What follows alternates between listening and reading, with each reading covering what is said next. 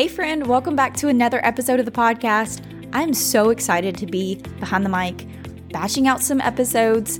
Oh my goodness, if you follow me on Instagram, then you know that we have had a rough week and a half. It was like one thing after another with the baby getting sick, then I caught a cold, then my period started. Sorry if you're a dude, I don't know why you're listening to this anyways, or if you're a woman who feels like that's TMI. I'm kind of an overshare. I don't know. And then I had some kind of random stomach bug virus that I thought I was going to die. I couldn't see straight. I was like wearing glasses. I was like a Kardashian walking around everywhere in the dark, like having on glasses. It was terrible. So all of that to say, I'm so excited to be sitting here right now, batching out podcast episodes. It feels so good to feel so much better. Okay, today we're talking about 4 ways to protect your mental health during the holiday season. Now, this is something that I'm passionate about, making sure we're protecting all year long, but I know that the holidays trigger a lot of things for a lot of people. It can be harder because schedules are kind of mixed up. We're seeing family that we might not usually see. We are having to adjust schedules for people we might not usually adjust our schedules for. Life just kind of gets crazy. It's easy to get sucked in and your mental health can suffer. And so I want to share some things that are just practically going to be helpful if you'll actually implement them. Okay. Like I say, every episode, nothing changes if nothing changes. And you have to take what you hear on this episode and you have to actually implement it into your life. Okay. We can't just learn and soak in and take in all the things. We have to actually start doing. We have to actually start doing things. So let's get right to it.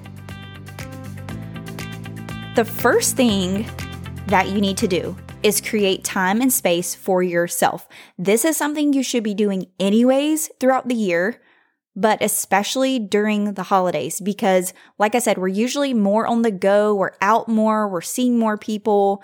If you're anything like me, that drains me. I know some of you that fuels you and you love it. Something is wrong with you. I'm just kidding.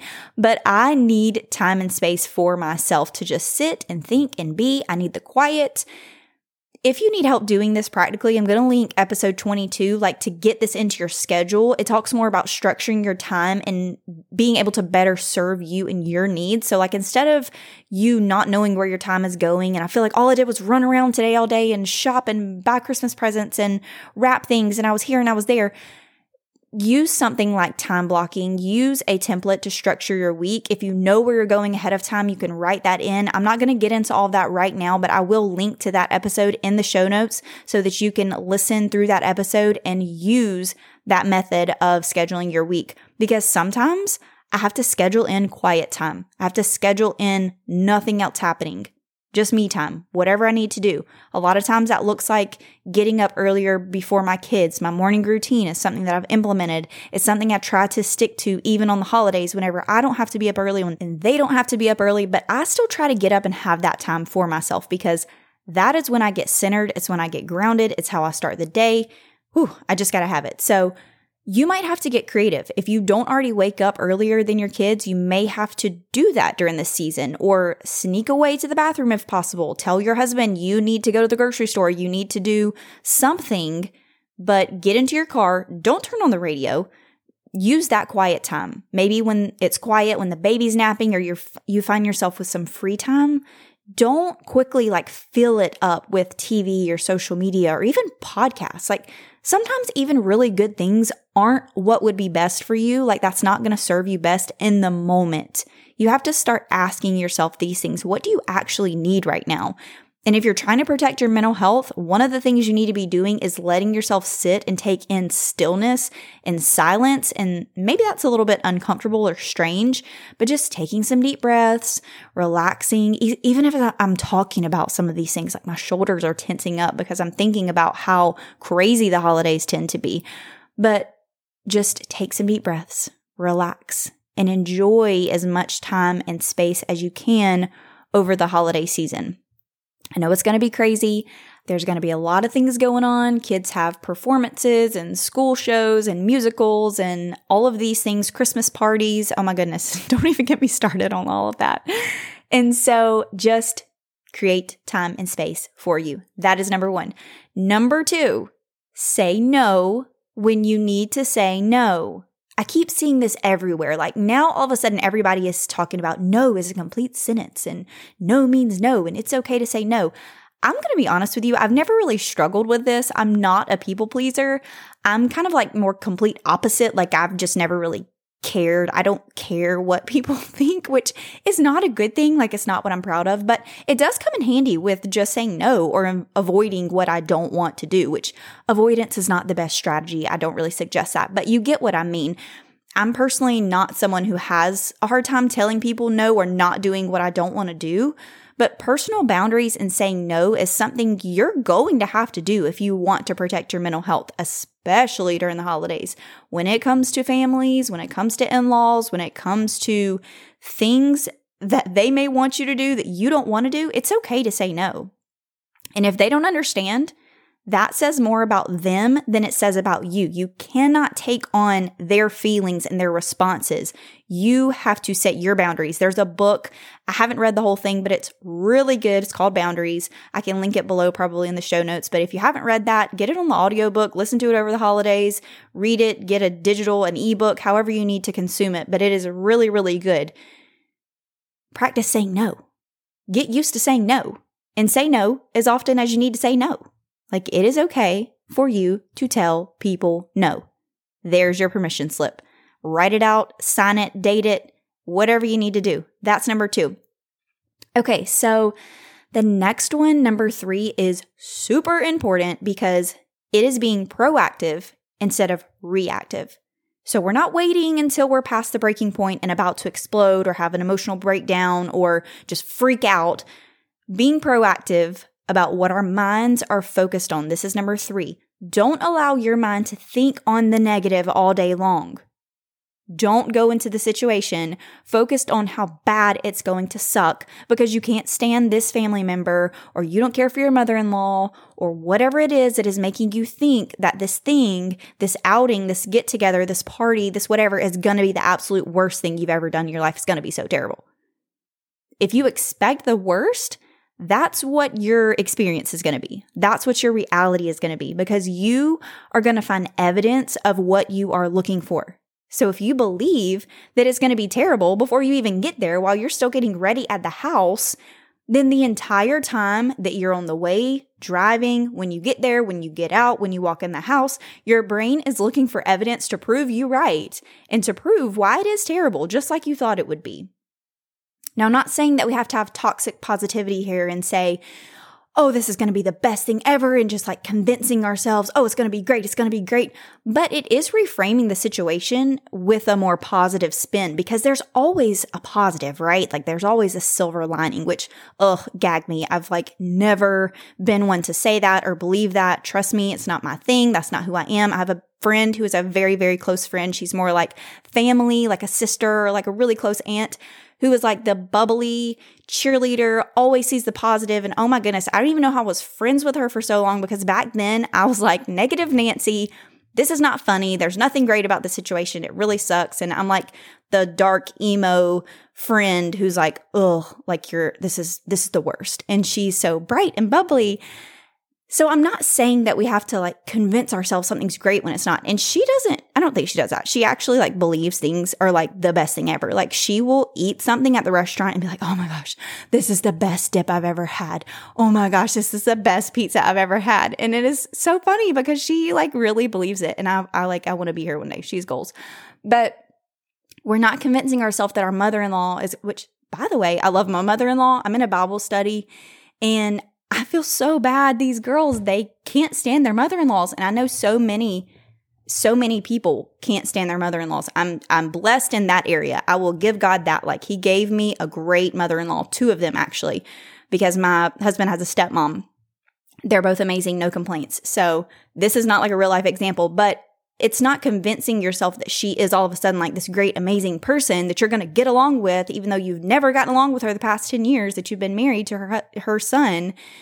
But it is reframing like what is good about this? Like what is something positive in the situation? And just focus on that. Like you have to go anyways. You have to do it anyways. Like more than likely if it's something like a family get together or whatever that you do every single year. you're going. So how can you make peace with it? How can you see something positive from it? Okay. This is something I still struggle with. So this is not, I'm not preaching at you. I'm with you here because there are going to be things, there are going to be people this holiday season. And oh my goodness, if they're listening right now, they're probably like, wait, is she talking about me?